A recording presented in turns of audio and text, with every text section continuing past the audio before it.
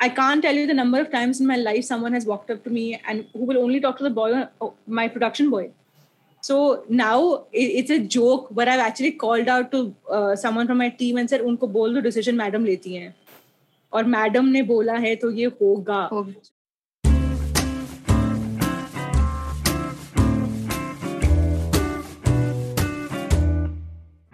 This week's guest on Questions I Wanted to Ask is the very talented and fabulous Devika Narayan. We all know her for the beautiful weddings she designs for her clients and how every girl dreams of having her wedding planned by Devika. I spoke to Devika about the traits that keep her going in such a tough industry, constant traveling, and still managing to keep herself grounded. She's spunky, sharp, passionate, and knows her job really very well. A little bit of all of this in my conversation with Devika Narayan today.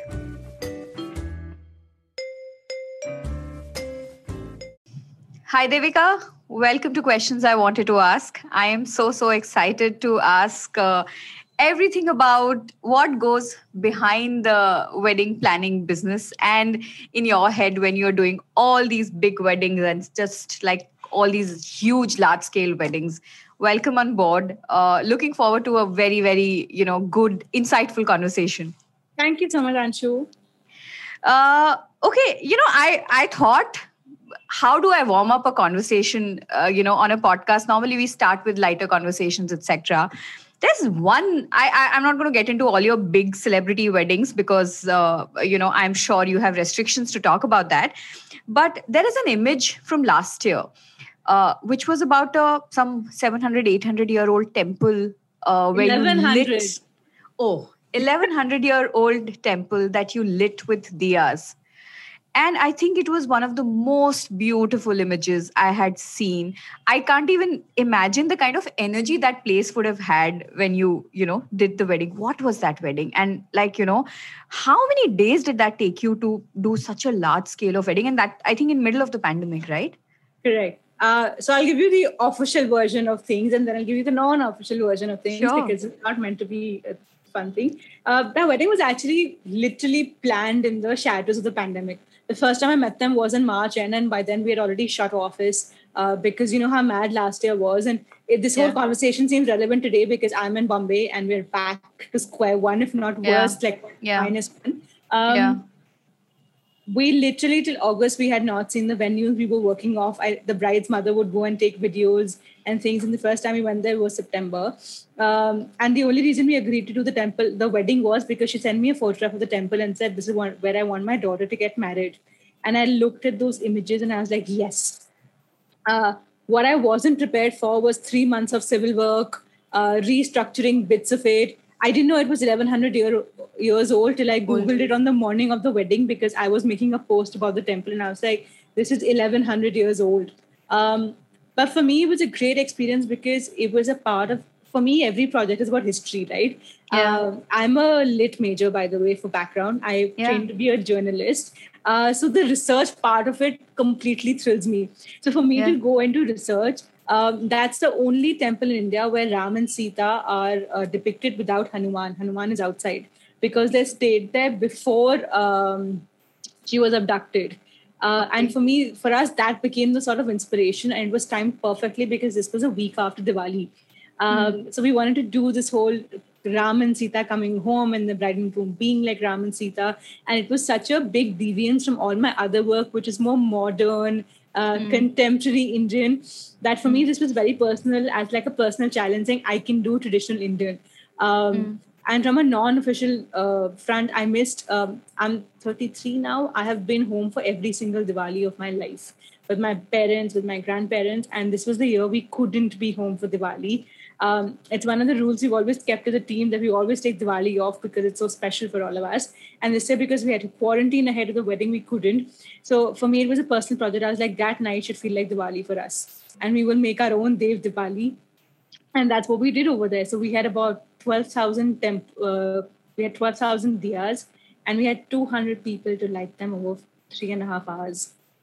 And the diyas kept going on and somebody would come and then put them again. I will tell you the most amazing story that somebody told me later. So most of the temple things are I don't know if you know, but most wedding sites have men. we made sure that women came onto this wedding site because Shri, or the female energy, or Lakshmi, is a very important part of Hindu culture. And I wanted to make sure that the Lakshmi did something as well. So we had women to light the diyas and women to make rangolis as part of the decor of the temple. And at the end of the day, when I went to say thank you to them and to whatever paid them, they said, we cannot take money because you don't understand what a shubh thing you have done by allowing us to light diyas in a temple. And the priest walked out and said, I have lived here for 3 generations of my family have lived here, and we've never seen the temple lit up like this. So just let us please chill here for 10 minutes, because for us it's so special. This is our home. It's what we worship. We worship the space as much as the deity inside it, and it's been a part of our life. So for you to give us this opportunity to decorate it or see it like this, and those parts of my job are the humbling parts, Anshu, because you don't expect this to happen, right? I'm doing a wedding. I'm making a set there. I have a theme in mind. We have the bride and groom in mind. You don't expect the people who are working on it to come up to you and say things like this. So that's what that wedding was. It was, I think, the most surreal experience of last year. It was such a bad year for all of us, emotionally, economically. And that was just it. I remember posting this saying, it's been such a dark year, and sometimes you have to find light yourself. And then hire people and get 12,000 bits of light to light it up yourself. And that's exactly what we were doing. We were just trying to find the light literally at the end of a very dark year. I mean, honestly, whoever thought of the idea, but I mean, when I looked at the pictures, I was like, dude, what is the energy of this place, would be, it's 2 people getting married to each other, but their generations would remember something like this. And that's... It's the cultural implications of what we were able to do, because suddenly a lot more people are going to the temple. It was a forgotten temple. The bride's parents have committed themselves to the temple and said, we'll redo portions of it which were broken down before, and we actually did civil work and restored portions of the temple. So it's also the cultural aspects which go so much more than just 2 people getting married. Yeah. And, also it made me think that impact can be created in any business, right? You don't have to be in a social services business for impact to be created. Even in your very small circle of, people that you work with, or maybe a larger, or maybe much bigger, the kind of army of people that you work when you put together a wedding, right? Small things like bringing in female workers to kind of light diyas. It's so beautiful. But tell me, do you do this consciously when now, especially because there's this entire, suddenly this conversation of, bringing equality even in weddings, right? Suddenly somebody is bringing a female priest, and we are talking about patriarchy and all. Has this been like, is it actually there? But on ground hai kya? Matlab, I know certain celebrity weddings are talking about, bringing this patriarchy ko down karo, and, let go of certain traditions, let go of Kanyadan, stuff like that, which is great. But actually what is happening? Are women talking about it? And are you able to, kind of work on these small things, which is kind of equalizing or normalizing the roles of both men and women in, weddings or a union? So 2 things. Firstly, I don't think I'm doing this consciously. I've done this all my life, and I credit this simply to how I was brought up. I was brought up by this entourage. There's no better way to describe this, of very, very strong women, from my aunts to grandmothers to... it's a joke that while the men were great, it's the women who bullied them. Even till date, I think the men in our family get bullied by all the women because they're all extremely headstrong.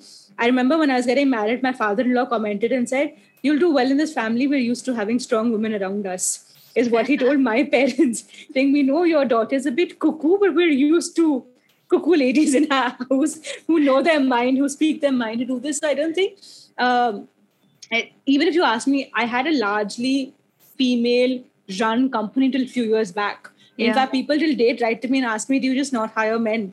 Or why don't you hire men?" And now it's a joke that I have a 8% or 20% quota for men, so I have 2 boys in my team. But I don't think it's consciously done. It's very subconscious for me. For me, also, weddings are a mode of communication. It's how I communicate my ideas to the world. It's how I want to bring change to the world. I mean, I could have been an architect, I could have been a florist, I could have been anything, and I would still be talking about the same things I do now, and finding meaning in what I do. The second bit is coming to the fact about whether these are active conversations, they are active conversations. Because look at the way the landscape of weddings has changed.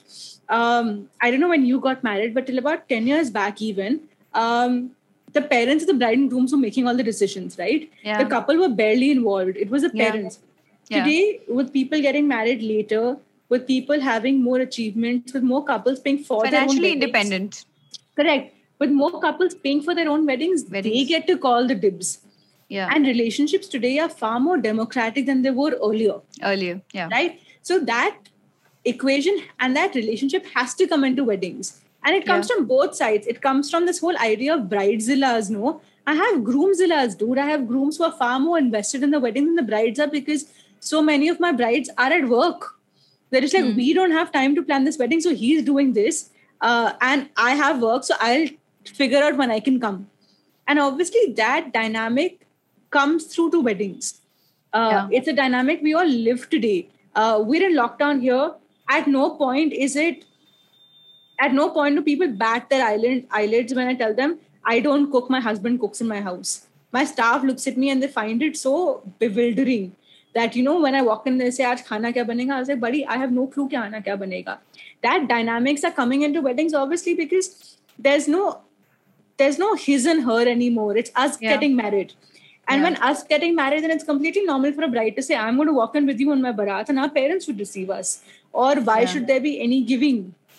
My parents got married 35 years ago. And then my nanny refused to give away my mother. She's like, my daughter's not a guy. She's like, she's not cattle. Why should I be daan karwaying my daughter? I'm not daan karwaying my daughter. At my wedding, I had no kanyadan, no bidai, nothing, because my mother's like, she doesn't live with us. Who are we doing bidai for and what are we doing daan for?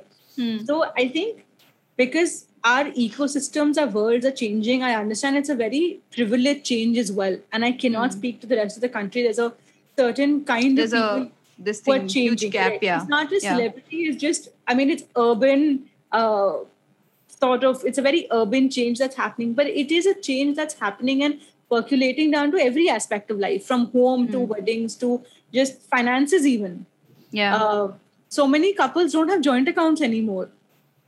Right? My parents had a joint account, they spent from it. My mother asked me saying, "Tumhara joint account nahi hai?" I was like, "Nahi, he makes his own money, I make mine, and we find a middle point to spend it," right? And that's just how relationships are today. And I think it's natural for it to come to weddings. And that's exactly what's happening. Interesting. Somewhere in the conversation, you mentioned about how, all these things have started becoming a communication point, right? But what happens when you go, because weddings, especially large scale weddings, families are involved. In India, you can't take away from the fact that, and the moment families are involved, traditions come in, isko acha lagega, isko bura lagega, the normal patriarchal setup comes in. How difficult it becomes for you as a woman, as a wedding planner, to go and then speak to men who are used to of a certain authority, this thing, because you're also, and I'm particularly talking about certain sections where uncles will take a call, say ye hotel mein rukega, ye itna room milega, stuff like that. How difficult it is, or what is the thing in terms of, how do you to tell you? Sure. I remember when I started out, I was 25 years old. I had closed my first project, and this lovely gentleman, and the bride's father is my friend today, by the way. He calls me and says, "Do you want to come over for a drink together?" Kind of relationship is what we have. I remember he paid my advance and I was leaving and he looks at me and says, "Ye galat hai." I'm like, "Kya galat hai?" He's like, "Ye galat hai." I'm like, "What?" He's like, "You're too young to do this." And I was like, "I have to white hair to prove it. I'm not that young. I can do this." And every now and then you're sitting in front of a gentleman who's looking at you saying, "You're too young." Thankfully, I've become old now, so they stop saying you're too young or you're too this or that. But I think if you're professional and if you know what you're talking about, people take you seriously. And it takes people who, I think, as women, we've learned to be assertive. We've learned to identify who these people are, not just men, women also all the time. Think, will you be able to do this? And there's that subversive, condescending tone that comes in that I know you recognize and all of us recognize. And it's just that we've learned to sort of hold our own ground, and that's what I've learned. Forget, these are educated people. Try working on a site with men. They are not used to taking instructions from a woman. I can't tell you the number of times in my life someone has walked up to me and who will only talk to the boy, my production boy. So now it's a joke where I've actually called out to someone from my team and said, "Unko bol do decision madam leti hain." Or madam ne bola hai to ye hoga. So now the boys walk around and said, if she said it, it happens. And I think it has a lot to do with holding your ground and knowing your things. If you have the knowledge, then the other person has no opportunity to question you. Yeah. And that's what I've learned has worked in my favor because I know what I'm talking about. At the end of the day, you have to reason with me because I know what I'm talking about. Till as recently as last year, we were sampling a tent structure, and this my tent person comes to me, and I asked him, I was like, height kya hai? He says 20 foot hai. It's 20 feet. I looked at him and I was like, this is not 20 feet, buddy. And he's like, this is 20 foot. I was like, get a tape, measure it for me if it's 20 feet. 5 minutes, 10 minutes, I asked him, I said, what happened? He's like, no, they actually put it incorrectly. It's 16 feet. The bride and groom literally burst out laughing and they said, do not take her lightly. She knows what she's talking about. If she's looked at it and told you it's the wrong height. And I think that's the difference. If you can stand your own ground and if you know what is right or wrong, you're able to get over it. Today, when I walk up to site, people don't ask me. It's a done thing, right? In weddings, that women take care of flowers and fabrics and women don't understand structure and lighting, right? It's a man's job. I think the people I've worked with have learned over time that she knows what she's talking about. She knows about these aspects also, so you can't cross-question her. And that's been a survival kit, but that doesn't mean I don't get asked even today. I don't get put down even today. I'm constantly not called hyper or other words that they use for us because I am being assertive. And it's become a personal battle where I'm not afraid to call this out anymore. So I make sure I call it out saying, I'm being professional. I'm not being hyper. If I've told you to sign something, you have to sign it. We do it as processes A, B, and C. So, and I've learned to say no's when people don't want to listen to you. Yeah, I mean, there are times when you're talking to a man or the man wants to talk to you, but he won't look at you. He'll look at somebody else and talk. I mean, that is like one of the most common things. What do you do and especially when, for example, if it's your client whom you I call them out on it and say that I'm the one. You tell them कि मेरी तरफ देख के बात करो? No, who else do you look at? Because I have a team of girls who are younger than me. So you have to look at me and talk. Or you have to look at one of us and talk. And I've been very forthcoming about it. So I tell the girls, I was like, he is going to call you out on it. So make sure you know what you're talking about. And whenever we've dealt with men, I've pushed the women up front, saying this is the only person you can talk to. So if you want your job done, you have to talk to X. My CEO is a woman who handles all my finances, who negotiates with fathers all the time and uncles all the time. Yeah. And if you don't want to talk to her, then we don't work on your project. So you choose. Do you want us or do you not want us? And they have a bride and groom at home or a young couple at home saying we only have to work with her. So there's no option there. You don't even need to call them out. It's just that you reach a point in your life where they have to work with you. So they talk to you straight up. And then they go home and complain कि आजकल की नई लड़कियां आके, this is something that you hear most common? Decreasingly, thankfully. Decreasingly. Okay. Yeah. And thankfully, I mean, I won't deny that there is a world that's changing. I won't deny my position of privilege where I meet this people like this, like fewer people like this every year. Yeah. But tell me, Devika, you have such a fantastic body of work, and after all these years you are able to stand that ground and say okay, but what happens to, and this can apply to any professions, not just wedding planning or events and all of that, a lot of us women who are entrepreneurs, who are in the sales business, or who has jobs which makes you talk to other men more frequently, but men don't respond, they don't answer, they will choose not to answer. How do you tackle situations like these? What do you have? I mean, what do you tell your younger people? Of course, I'm sure you're there as a backing, right? But what would you advise the younger women to, how to tackle situations like this? I have to say this, that because I had the privilege of working with a female boss, I learned how to teach my team how to do this, because at the back, you have a boss who's looking out for you, and I've learned to look out for it.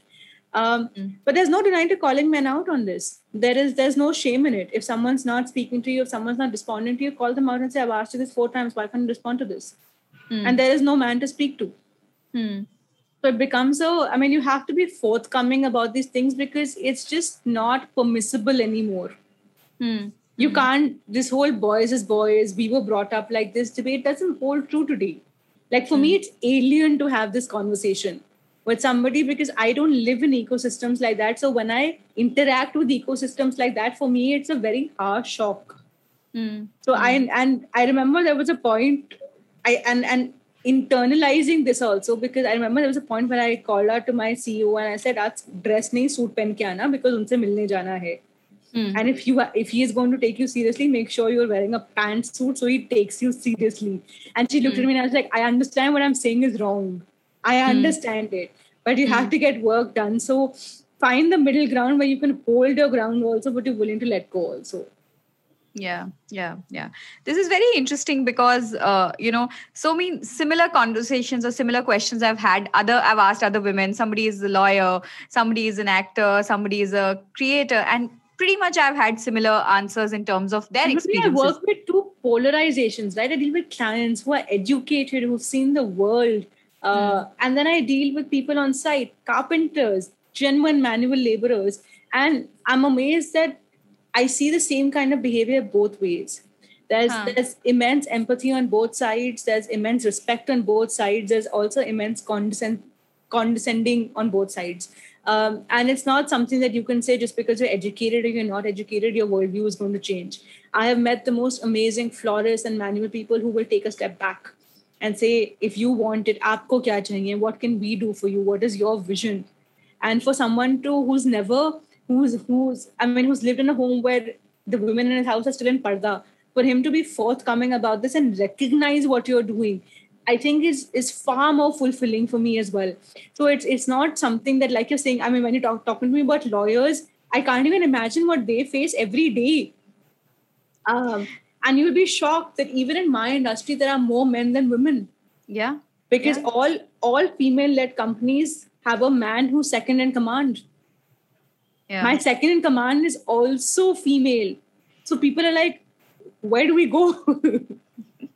ये कैसे काम होता होगा इस company में? कैसे run करती है आपकी company, and how is it? And normalizing it, saying my CEO has just produced a child.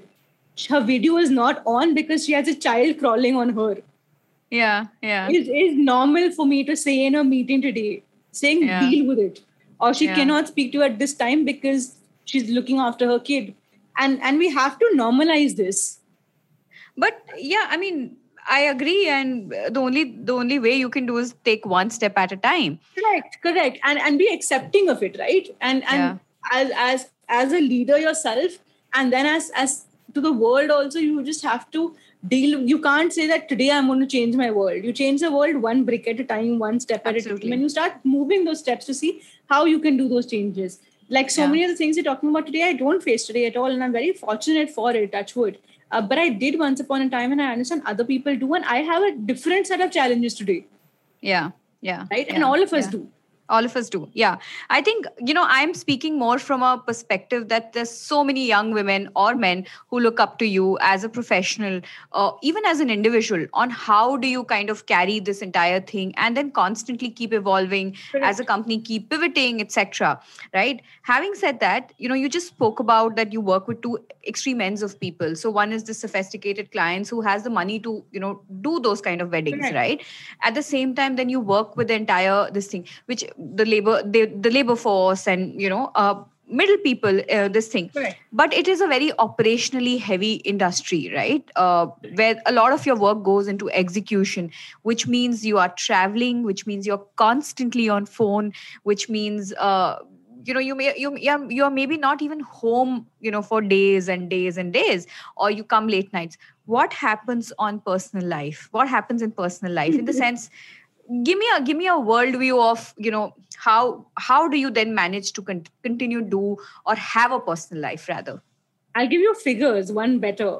Because you don't expect math from a designer, no? So I'll give you that. No, I do expect, don't worry. In 2019, my husband and I, who also travels as much as me, we both took over 100 flights through the year, spent only 32 days together in one city.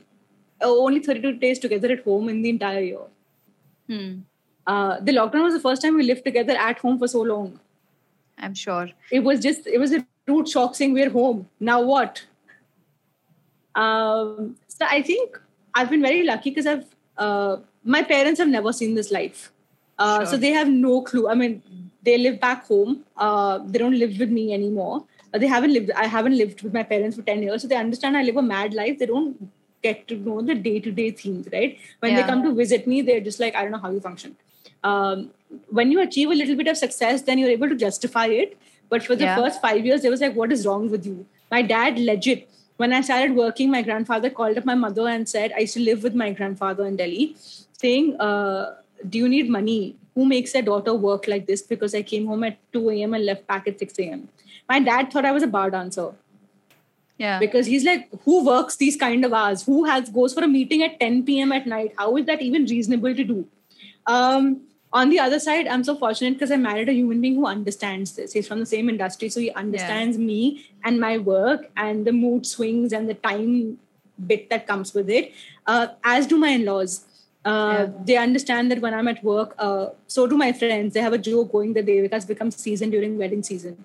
Devika's seasonal. So around March, you'll see her come back to groups and lives and wants to socialize. And by August, September, she'll be fizzling out saying season hai. Do not call her during season. Nobody knows. Or call her and have a conversation and hang up. So I think everyone's just learned to live around it. And it's how we've lived for so long. So it's just become standard way of life. But tell me, did you take that mental pressure, because we're so used to, like you said, your parents have not lived this kind of married life, if we had to say so, right? Correct. Did ever those thoughts come saying that, oh my God, my husband and I are constantly traveling. How are we going to, make this marriage? Maybe not work is not the right word, but I mean, marriage is about two people living together, right? Did those thoughts ever come? That. I think marriage is about two people being connected. Yeah. And I give the entire onus to Joe for this. He makes sure we're always connected, whether it's by phone calls, by WhatsApp, by whatever else. A large chunk of our relationship was between two cities. The first day of our marriage was across two cities. I used to live in Delhi and he used to live in Bombay. In fact, when I moved to Bombay, my mother-in-law was horrified. And she's like, I thought it'll take 5 years to move. I imagine you to be married in two separate cities. It just took a toll on me personally because I had pants that I wanted in Delhi and Bombay and the other way around. So I took a decision to move. But I think it has everything to do with being connected and being on the same page about a lot of your life and about your expectations of life. And I think if you have that sorted, everything else falls into place. For us, we've known what our life is like right now. For example, when we got married, we knew we'd never be together on an anniversary because it was peak wedding season. And I think if you know that right at the beginning, there is no sort of emotional guilt of not being together on an anniversary. Even when people call me, I find it so alien saying, I'm at work. Why are you calling me to wish me on my anniversary? That day means nothing to me. Or like, not just nothing to me, it's just not valuable to me. You're not we have other celebrations, right? Which are more important to us. So I think it's just about finding what works for you. And there's no cookie cutter way, right? All of us travel so much today. All of us suddenly spend so much time at home. I've seen marriages falling apart because two people are not used to living together so much. And I think it's just as long as you find what works for you, it works. Yeah. Very interesting, because I mean, probably I think you're the first person I'm talking where the couple, both the partners, I mean, travel so much, right? Normally it's like generally one person traveling more, all of that, or they're both in the same cities, but then it has its own other set of challenges. But tell me, this also brings me to the fact that you and your husband kind of work together on certain projects, right? What does the dynamic work there? Because I'm assuming he's the one who's been called out by you to work on a project, because a planner would bring in the photographer. Not really. Like that, no? We both hired separately and we both work together very rarely. It's also odd because when my work finishes, his work starts, because I'm a designer, right? So when I'm done setup, I move out. He comes to shoot. When he comes back to the room, I go for dismantling or to set up the next day, right? So we're rarely overlapping on site. But I have to tell you, we do have and both of us are hired separately. In fact, it's a joke because so many clients are like, we've saved a room because we know both of you will live together. So that kind of joke. But I think it all comes down to respecting what the other person does.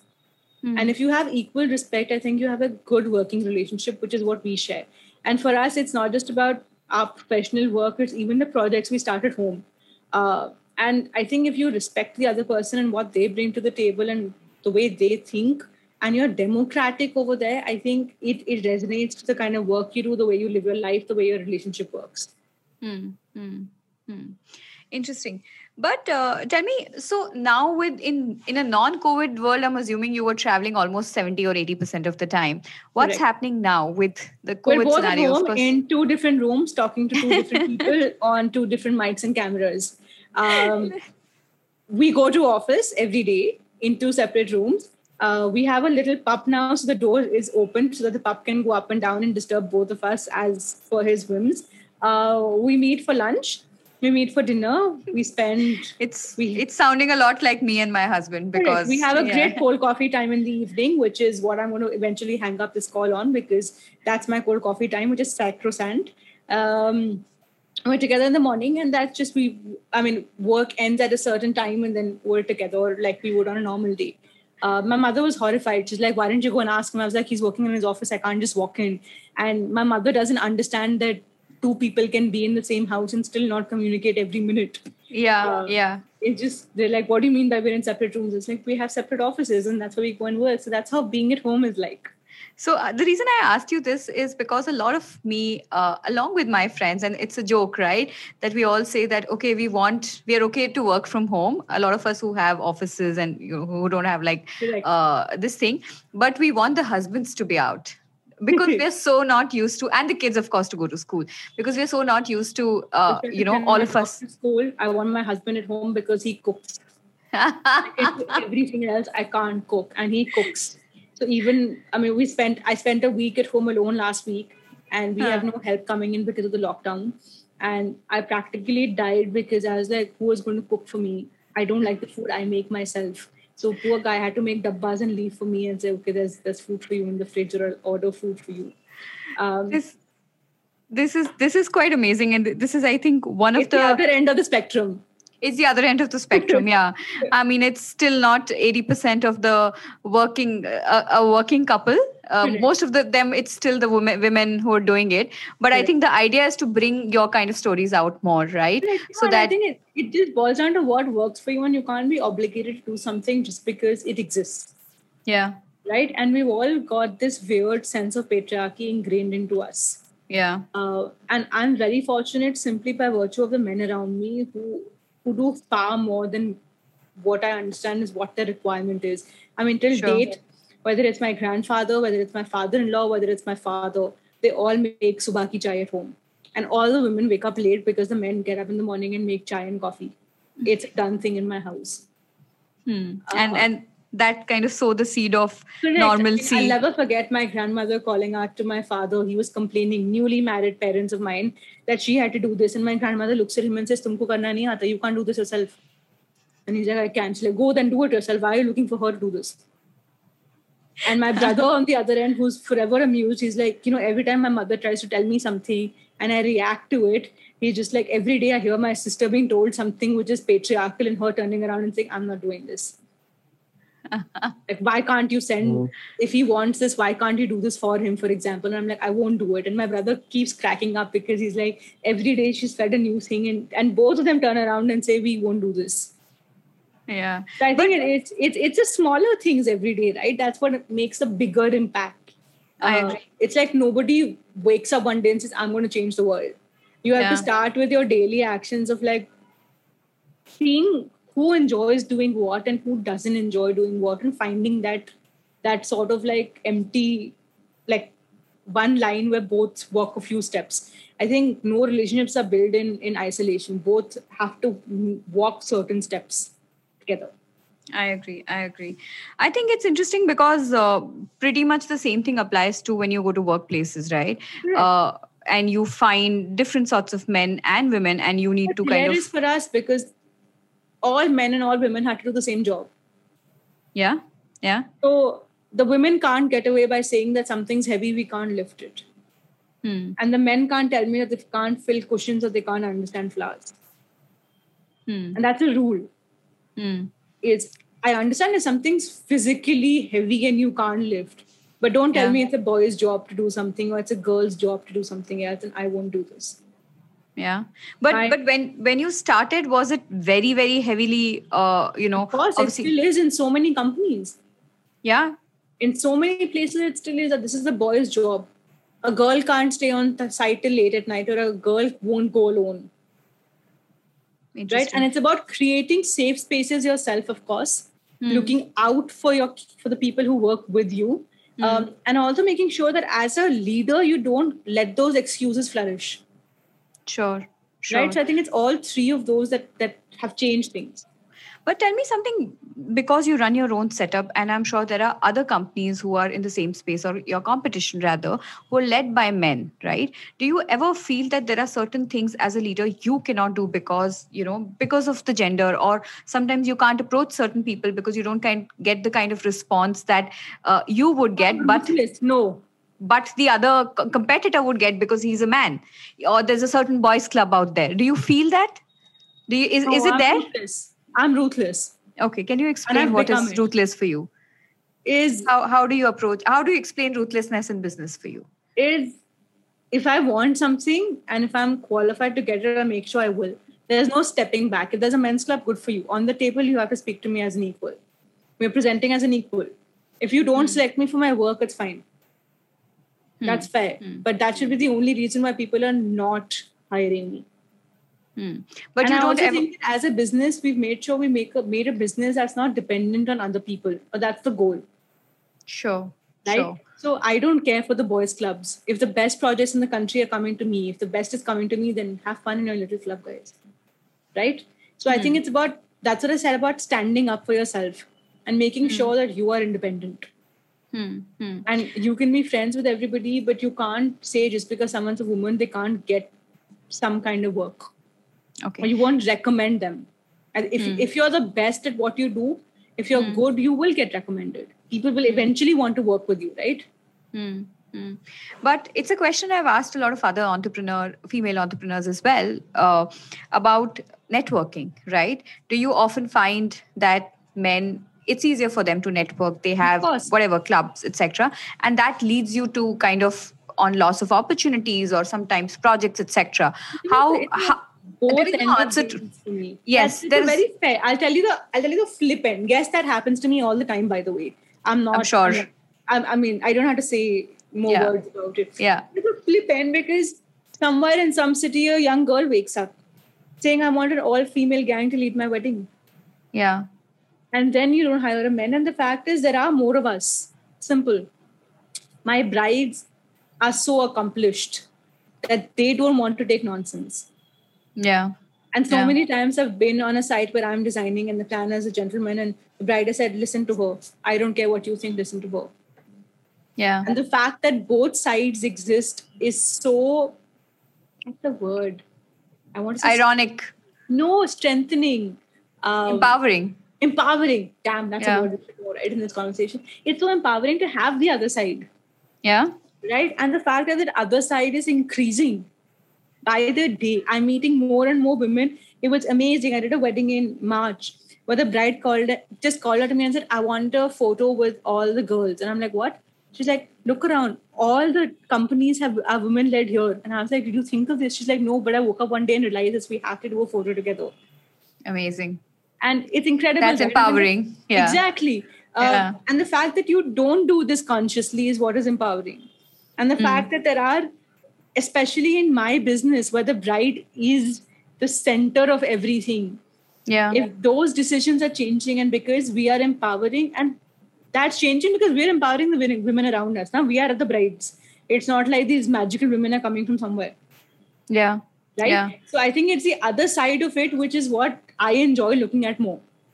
And if the other side is coming to me, you guys can have fun in your little smoking boys clubs or whatever it is you have. I mean, I get to choose to work with those people. Sure. I mean, the reason I'm asking this because, every time I ask a new entrepreneur from a different, different walk of life and different area, genre of work, I get new answers. But I think the gist is all that you keep going. But tell me, what are these new age brides if they are the ones who are taking the shots, right? I'm sure there's a huge difference even in the last 10 years that you've seen, right? What are these new age brides and what are they standing up for? Themselves. Sure. And their relationship as well. The fact is they're all well educated, they're all well traveled, they all work, they all earn their own money, they found their own place. Then even, and it's not an age thing, even the 20-year-old today is far more involved, is as evolved as a 40-year-old bride today. Right? And they've been brought up and they've made a space for themselves where they can tell their parents to take a step back and say, we want a certain thing done a certain way. And their relationships are more equal, where the bride and groom together make decisions about their wedding or their home or their life. It's not a one-part decision. And I think that sentiment is coming to weddings, where you want to choose people who are professional, who are smart, who understand, and are not there just because they know somebody. Those days of my dad knows a tent wala are gone. Right? You want people who are good at what they do, whose work stands for themselves. So tell me, Devika, I mean, we've spoken so much about your business, but I want to now talk about who you are and what you're doing to, keep yourself like running every day. Whatever it has taken you to come to this point in the last 10, 12 years that you've been in the industry, right? I'm sure there are now completely different sets of qualities or whatever, individual pursuits that you would need to be able to reach the next 10 years, right? What is it that you're focusing now after having achieved a certain amount of success? Now, what do you want to acquire more as an individual? So much. I can't have this will become a book. Sure. I say this so often that I'm exactly where I was when I was 13. I'm exactly where I wanted to be when I was 13. And I'm nowhere close to where I want to be. Sure. And the fact that my goals evolve every year. Sure. And how, we were talking earlier about how the birth of your kid changed your life, right? Yes. Bringing a dog home changed my life. Birth of a kid, so I think it's a responsibility, even if it's... Right, completely. It's just something that's time. I mean, I suddenly have so much more respect for the simple things. Yeah. Right? Yeah. Also, our goals change every year. I want to design cities. I want to write books. I want to make products. I want to have more time for myself. I want to read more. I want to be inspired more. There's no limit to what there is that I can possibly do. And for me, I have a very simple belief that every few years, life gives you a chance to completely reinvent yourself. And if you're able to do that consistently and change your roles, I think you're meant for greatness.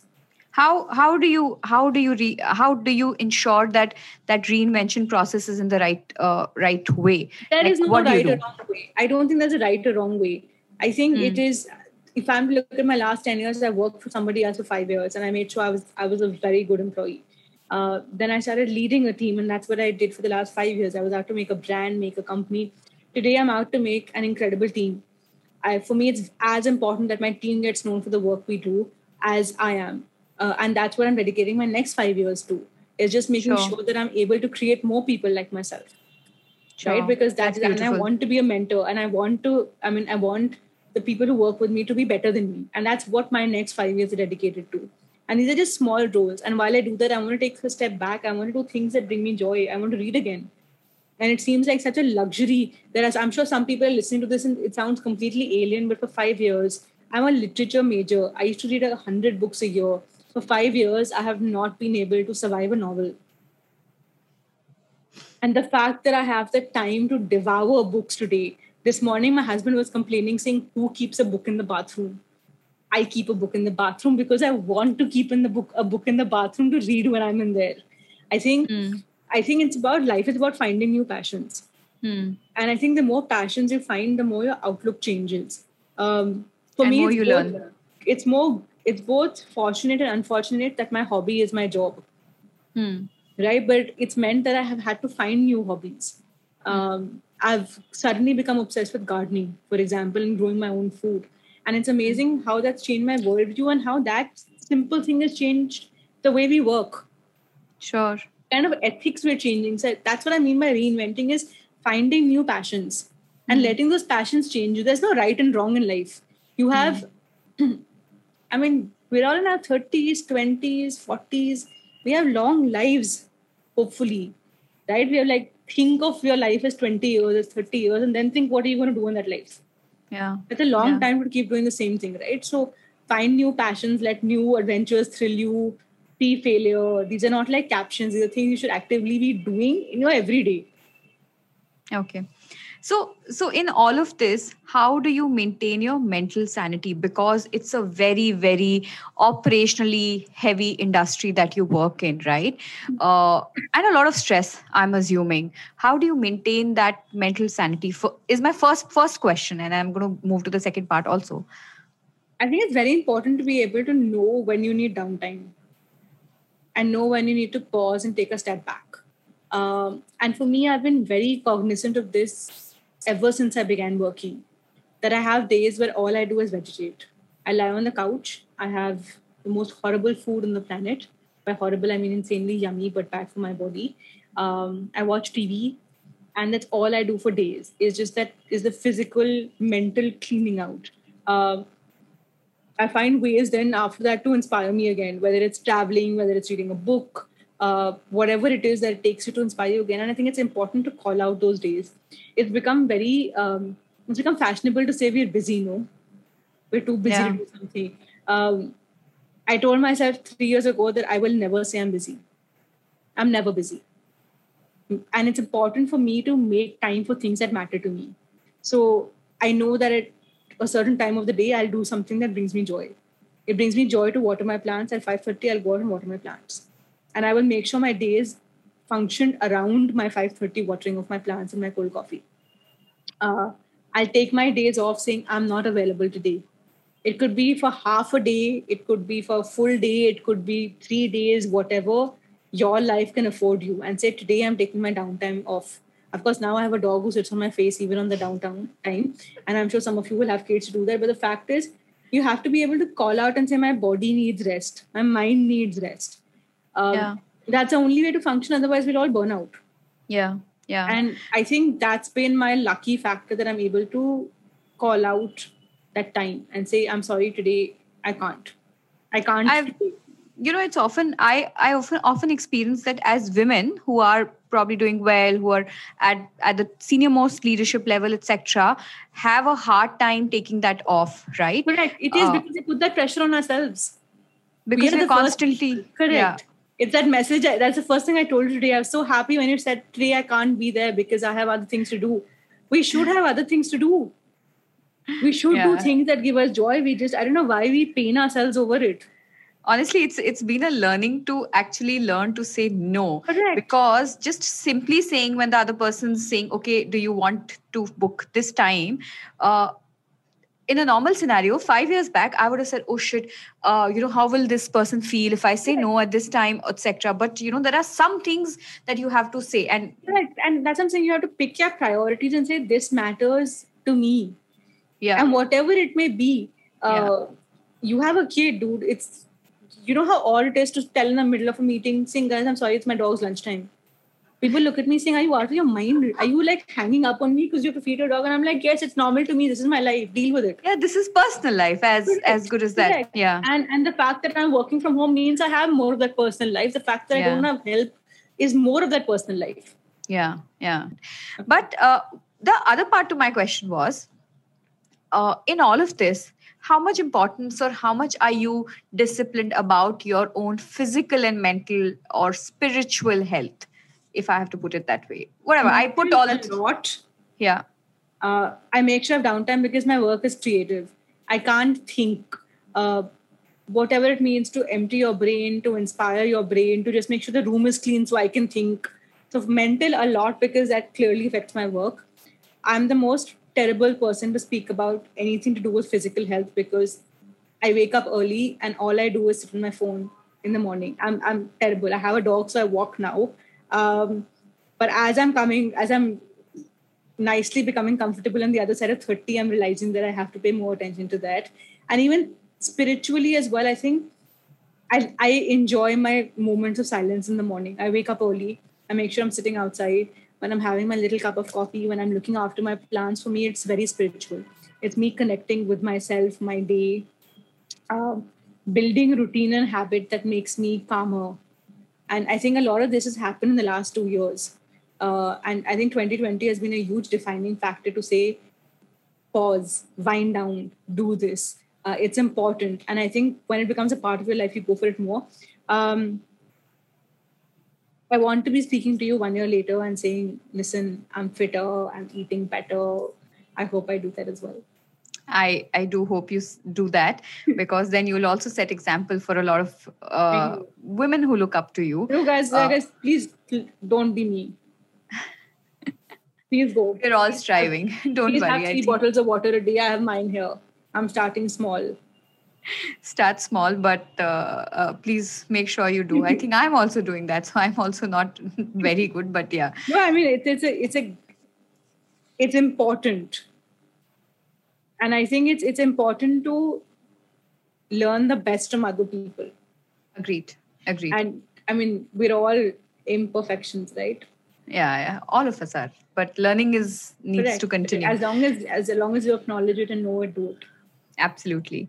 That, I think, almost brings me towards the end of the conversation. I think I've kind of covered pretty much what I wanted to. Slightly personal, but now considering you've been married for like 3-4 years, right? What is there? Are there murmurs of having a baby and a child? And are you and you? No, I don't have a number. Yeah, I this seems like I get asked this every day. Yeah. Sorry, your question was? My question was, do people ask, and what is your response, and what is your take on this? I know it's completely between those two people who wants to have that child or not, Correct. Or but how do you deal with that pressure? What do you think about it? How do you deal, or whatever? I mean, what are your thoughts right now on this, considering you also face that pressure? I think it's normal to face that pressure, and I don't think it's going to go. It's like being in 12th and being told, "Achhe number lao, achhe college mein jao." When I wound up in college, after I wound up in acha college, I looked at my mother and said, "Ab kya karoon?" She's like, "Mujhe kya pata?" So I whiled away 3 years in college because I didn't know what to do. My mother started telling me to get married when I was 20 years old. I got married at 28. So for 8 years, I was completely normal to my mother saying, will you get married now? Are you going to get married? Do you not want to get married? You know how that conversation goes. I think being asked is one thing, but I think it boils down to what you can or cannot do. Yeah. I'm all for having kids. I'm all for it working for people it works for, as long as you're willing to take the responsibility. Yeah. And if it works for you, it works for you. I think it's important. I think when you bring life into the world, or when you bring a new life home, whether it's in the form of a kid, a fish, a dog, whatever works for you, your job should be to give them the best life they can have. And if you think you can give them the best life they can have, then please go ahead and do this. If my mom's listening, we are not having kids right now. I am glad our episode... I'm still cleaning my dog's poop. I cannot upgrade yet. I hope whenever you are ready, or if you don't want to be ready, completely your call. I think it's completely fine for people to do whatever works for them. Whatever works for them. On all women want kids is hogwash. I don't find other people's kids sweet. I may find my own kid cute. Yeah. But I mean, I am not the kind of person who walks in and just like picks up and plays with random kids. I do that with dogs, for example. Yeah. Right? And I think it's fine to be whoever you are and whatever you want to do. Yeah, and nobody else should ever pressurize you into doing something which was not going to work for you. Also, how ready you and your partner are, because both of you need to be taking that responsibility. And we've all, as a generation, we've all had parents who became parents really young. Yeah. And that defined the way we were brought up. I think today we have kids at a later age, I think will be far more different in our bringing, because, I mean, at 21, how can you be, I mean, you have barely seen the world yourself. To bring up a kid that young, you're still growing up yourself. Yeah. And my mom had me at 21, 22. So suddenly when I turned 21, 22, I realized how tough it was for her to suddenly deal with so many new things. And I think it's unfair to put anybody through that, women and men, because today both take the ownership at home. Yeah, I agree.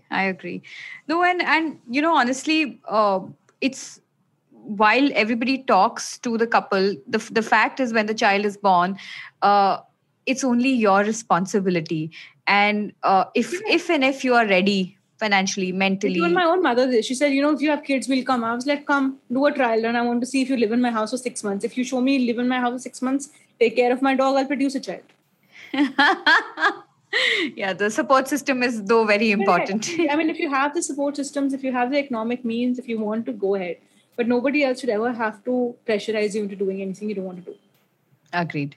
This has been a very, very interesting conversation, Devika. I think from the huge, celebrated, glamorous world of wedding, my purpose was to understand who is Devika and how does she deal with how she's built what she has built today, without any experience or any background in wedding planning, and probably bringing a structure to the industry, I would say, and what it takes at an individual level to be able to build that and then sustain and then carry on with your other pursuits. Thank you for watching this. If you've enjoyed this conversation, make sure you hit the like button, comment what was your favorite part, and also subscribe to the channel. Don't forget to press the bell notification to never miss a new episode, because we have a lot more coming. This podcast is available on Spotify, Apple, Google, JioSaavn by the name Questions I Wanted to Ask. You can listen to it wherever you like. Link will be in the description. You can follow me on social media, Instagram, Twitter, etc. And all the links are in the description. Thank you for watching. I'll see you in the next one.